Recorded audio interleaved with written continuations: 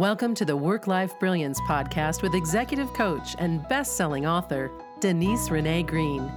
Denise fills each episode with humor, compassion, knowledge, and pragmatism to help you transform your life. Listen in and learn how you can tame your brain, lower your stress, and become the person you were born to be. Hello, my friends, and welcome to the Work-Life Brilliance podcast. This is Denise Green, and I am your host. And I am so excited to have you here for this topic that I'm just calling influence.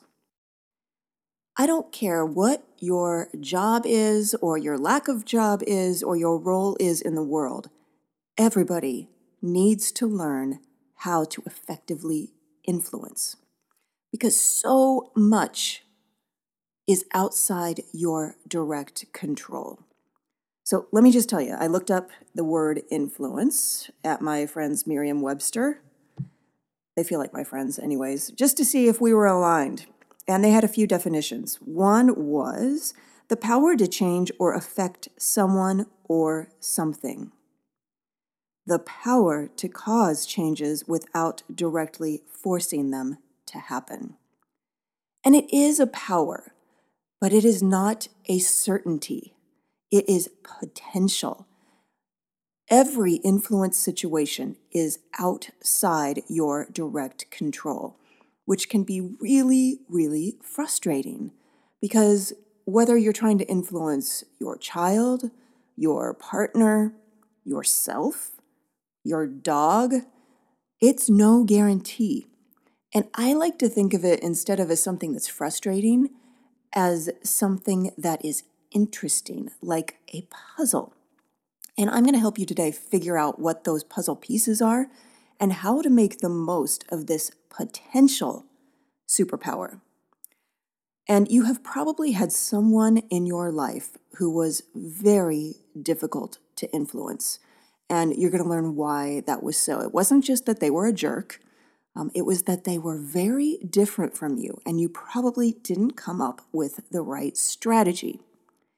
And you've probably had people in your life who tried to influence you, and it just didn't work. You did not want to do anything that they wanted you to do.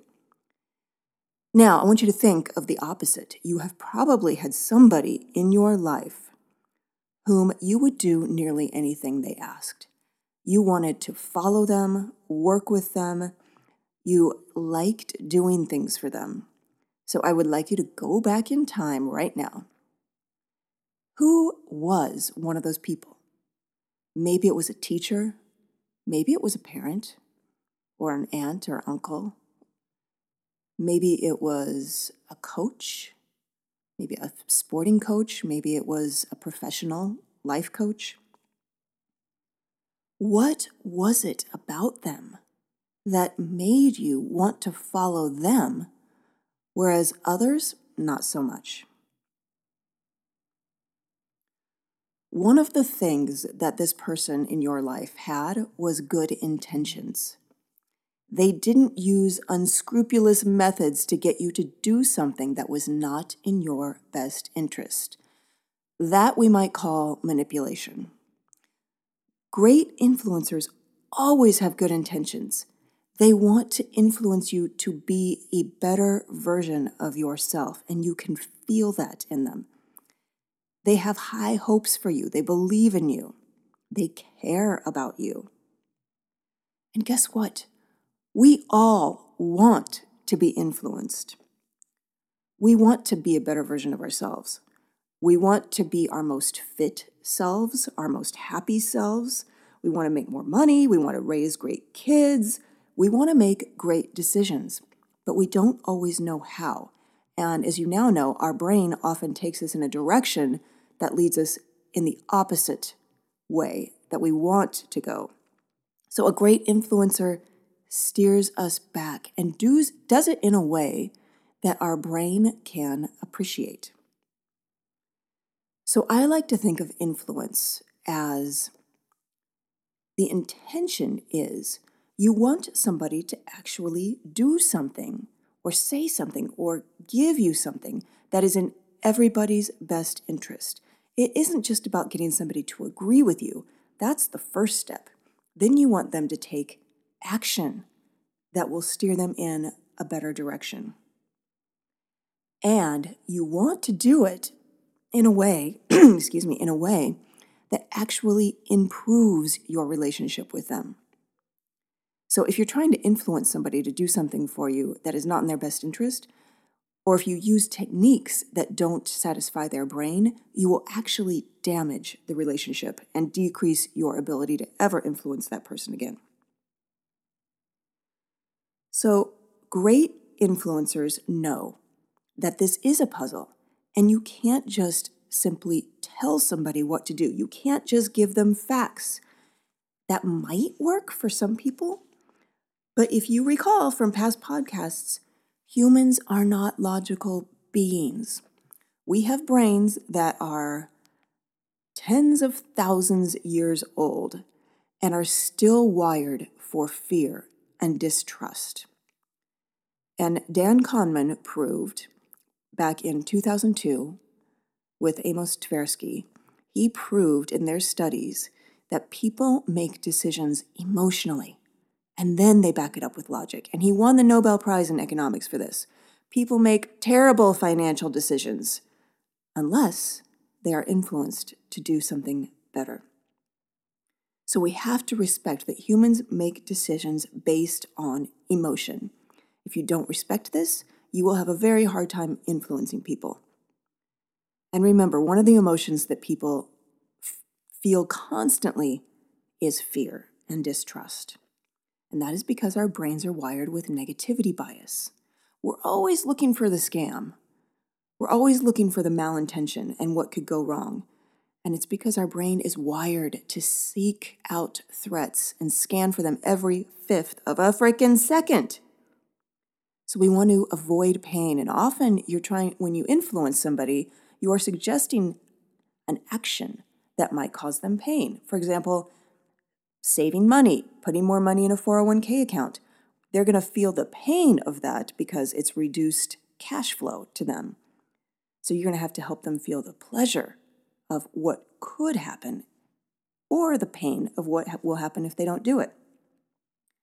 So we have to build trust with people quickly in order to influence them, to calm down the brain that is looking for the scam. And in my business as a coach, I have to build trust very quickly. If I don't build trust with somebody in the first meeting, they are going to have their guard up. They are going to be looking for the reason why what I'm saying is not true or will not be in their best benefit. So how do you trust? How do you build trust quickly? One of the best ways to build trust quickly is to trust them first. People can tell when you don't trust them, and then they're going to be more on guard. You can also be genuinely curious about them. Put all your attention on them and be interested.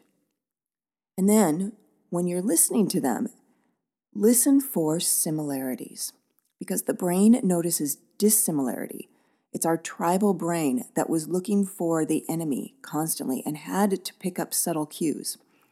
So the more you can find similarity, and I don't care what it is, it could be that you like to vacation in the same place, you both have kids, you both like dogs, you grew up in similar areas, you like the same flavor ice cream. Just find similarities.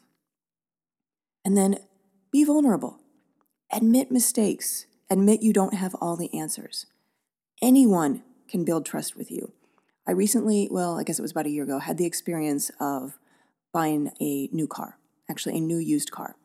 And usually I like to go consumer to consumer through online sites because I don't trust big dealerships. But this time I found the car of my dreams and it was at a big dealership. And I have to tell you, it was actually a really pleasant experience because my salesperson and I developed trust quickly. There was complete transparency and vulnerability. He showed me the numbers. I was honest about my numbers. And we actually talked about personal things, about our homes, about our kids, about our loss of money on the sale of our homes, which is an embarrassing thing to admit, but we did. And it was actually quite lovely.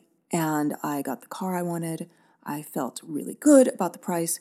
So anybody can be somebody that can earn your trust.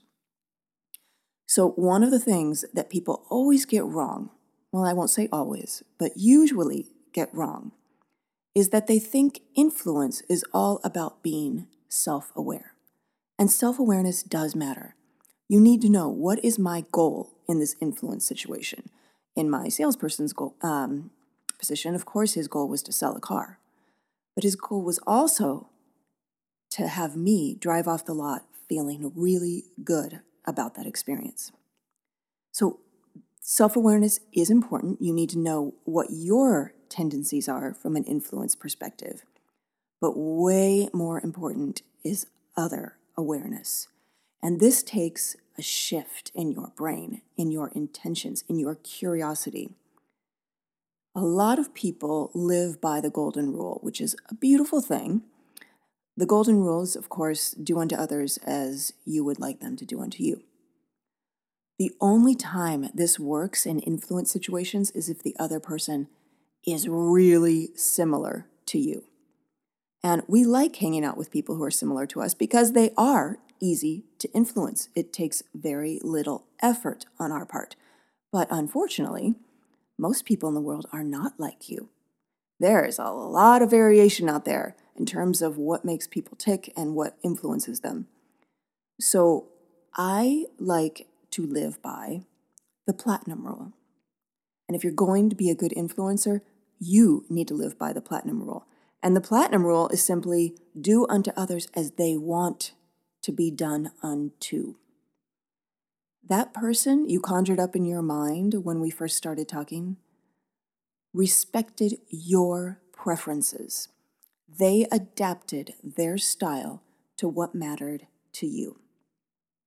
When I think of my favorite bosses in the world, the people that I would jump at the chance to follow if I was somebody who could handle a desk job, when I think about them, they rewarded me, enticed me with things that were really valuable to me, but not necessarily valuable to everyone else.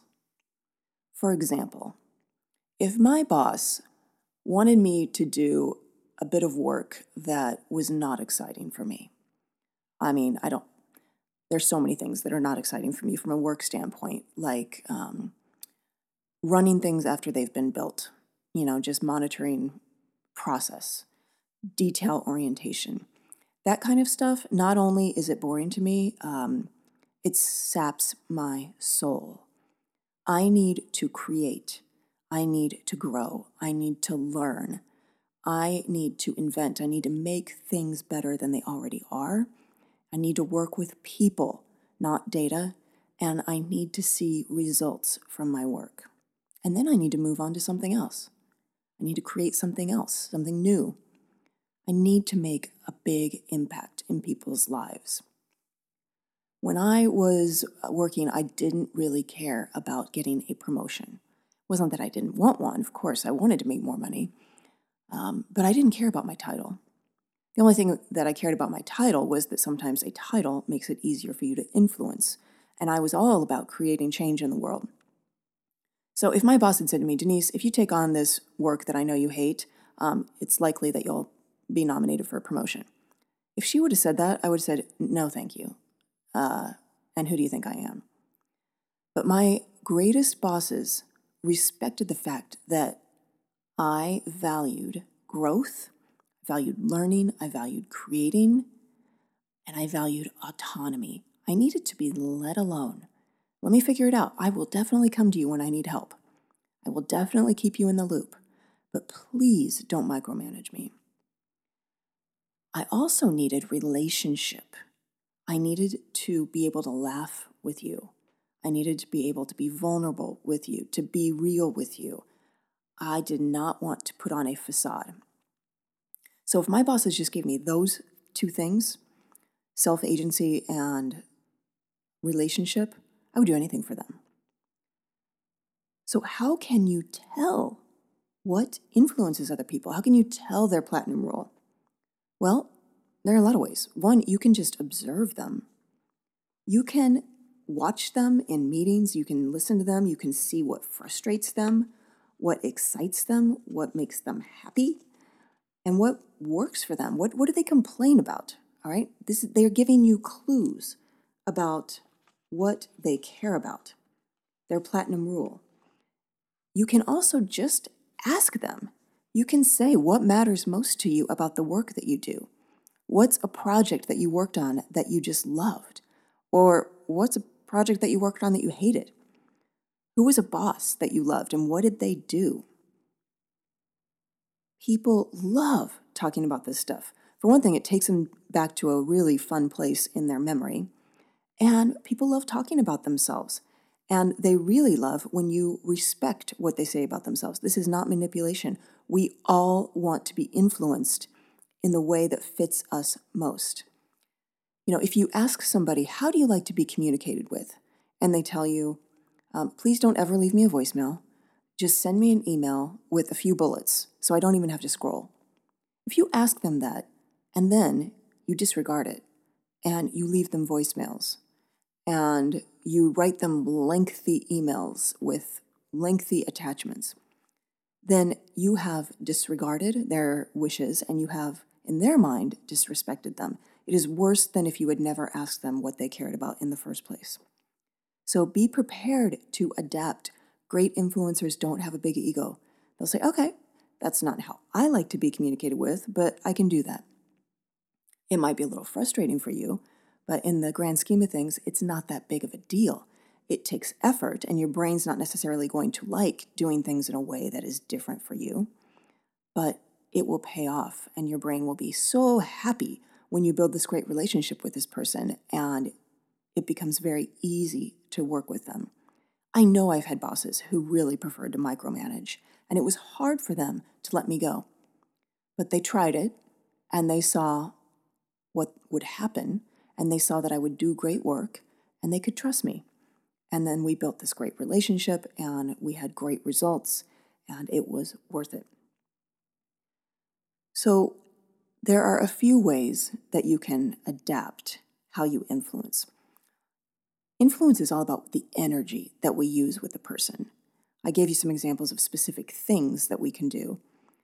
But when it comes to energy, there are really two ways of thinking about this, and I learned this from Alan Vengel, who wrote a little book called The Influence Edge, great book. And he talked about how there's push and pull energy. Now, some people in the world like push energy. These are the drivers in the world. And they just want you to tell them what you need. I need you to do blank. I'd like you to do blank. And they're on it. That works for some people. Others of us who might have a little driver in us, but we also have a lot of analytical in us. Yes, I'm saying us because if you tell me what to do, I probably would not do it. I probably would be annoyed. Even if you're telling me to do something that's in my best interest. So for me, something more subtle works. And I know this sounds silly, but if you say to me, hey, what do you think about blank? That's going to work way better than you should really do blank. If you tell me I should do something, I am going to do the opposite. It's not very mature, I know, but this is what my brain does. And there are a lot of analytical people out there who don't like to be pushed around. I don't know if it's that we think it needs to be our idea, but we are stubborn. So give us time to think about it, right? Introverts need time to think about it. So you might say, I think we should probably do blank, but what do you think? And then give us time to think about it, right? Other pull energy is just asking open-ended questions. What do you think about blank? What would you do in this scenario? Wow, now my brain is really thinking, and I'm working on different answers that could be potentially good. So asking a great open-ended question is so powerful. Be careful not to ask leading questions. People can tell. That is push energy, right? Did you think about this? Well, maybe we should do it this way. We can tell when you're trying to lead us to an answer. So if you don't feel genuine curiosity, this would be a great time to act. like you feel genuine curiosity, because the words and your tone will affect how a person thinks and how much they trust you. So with a directive person, you can just say what you need. With an analytical person, you suggest what you need. Analytical people also don't mind if you give them consequences. Consequences are not threats. They are facts about things that are likely to happen if you do or don't do a certain thing. An analytical person will appreciate having you just lay it out.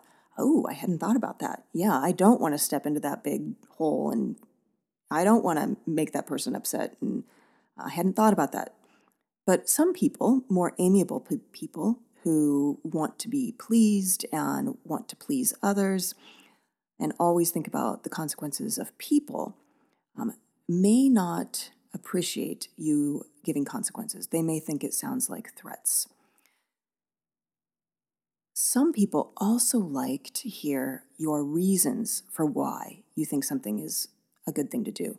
You're probably going to have many, many reasons why you think they should do something, but you want to give the reason that they care about. It might not be your top reason.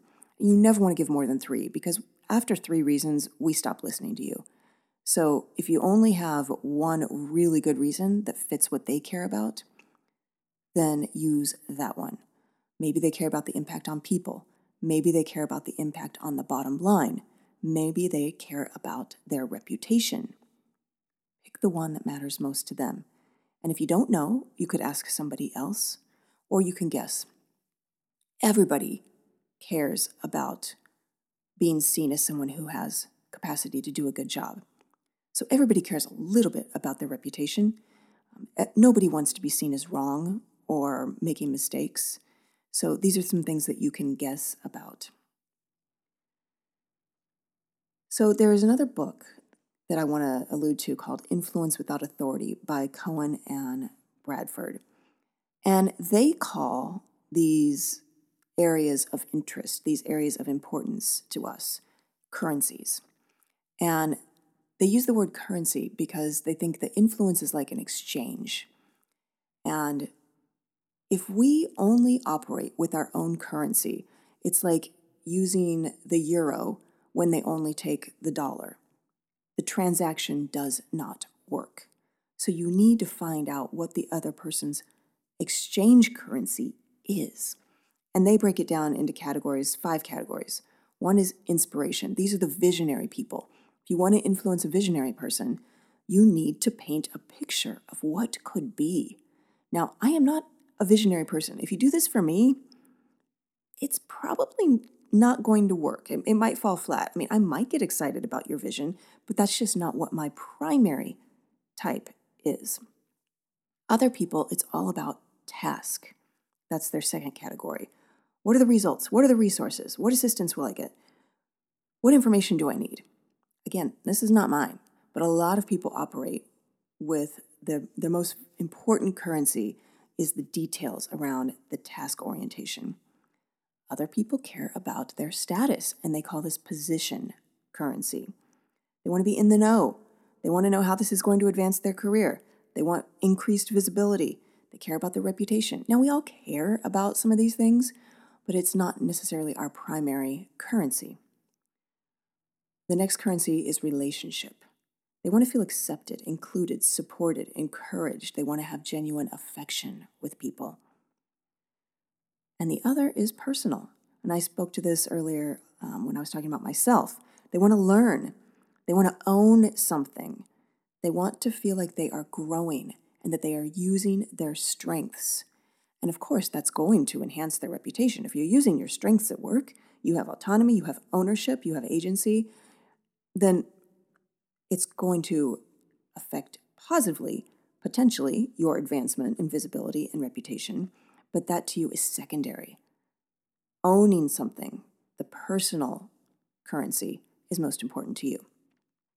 So pay attention to what currency others use and ask questions to figure it out and flex your style.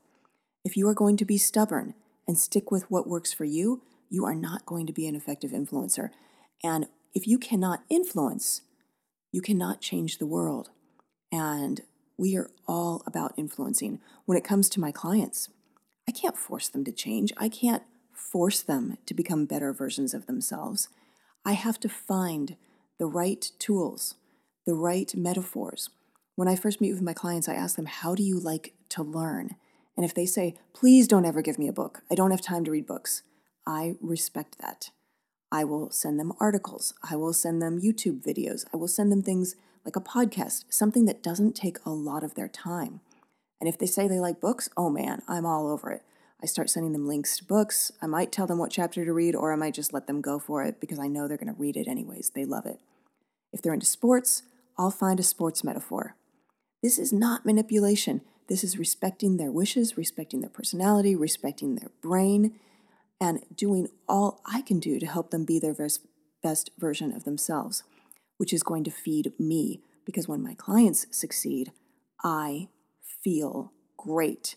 And when my clients stagnate, it's so painful to me. So it is worth it to me to figure this out, whether it's influencing people you work with, influencing your children, influencing your dog. It is in your best interest to learn how to become somebody who respects the Platinum Rule and who is capable and successful at adapting your own style to others. So I can't wait for you to flex this superpower and get really great at making a positive difference in the world. Thank you for being with me, and I'll see you on the next podcast. Thanks for listening to Work-Life Brilliance. If you like what you heard, the best compliment you can give us is to share this podcast with a friend. And be sure to give us some stars and a favorable review at iTunes.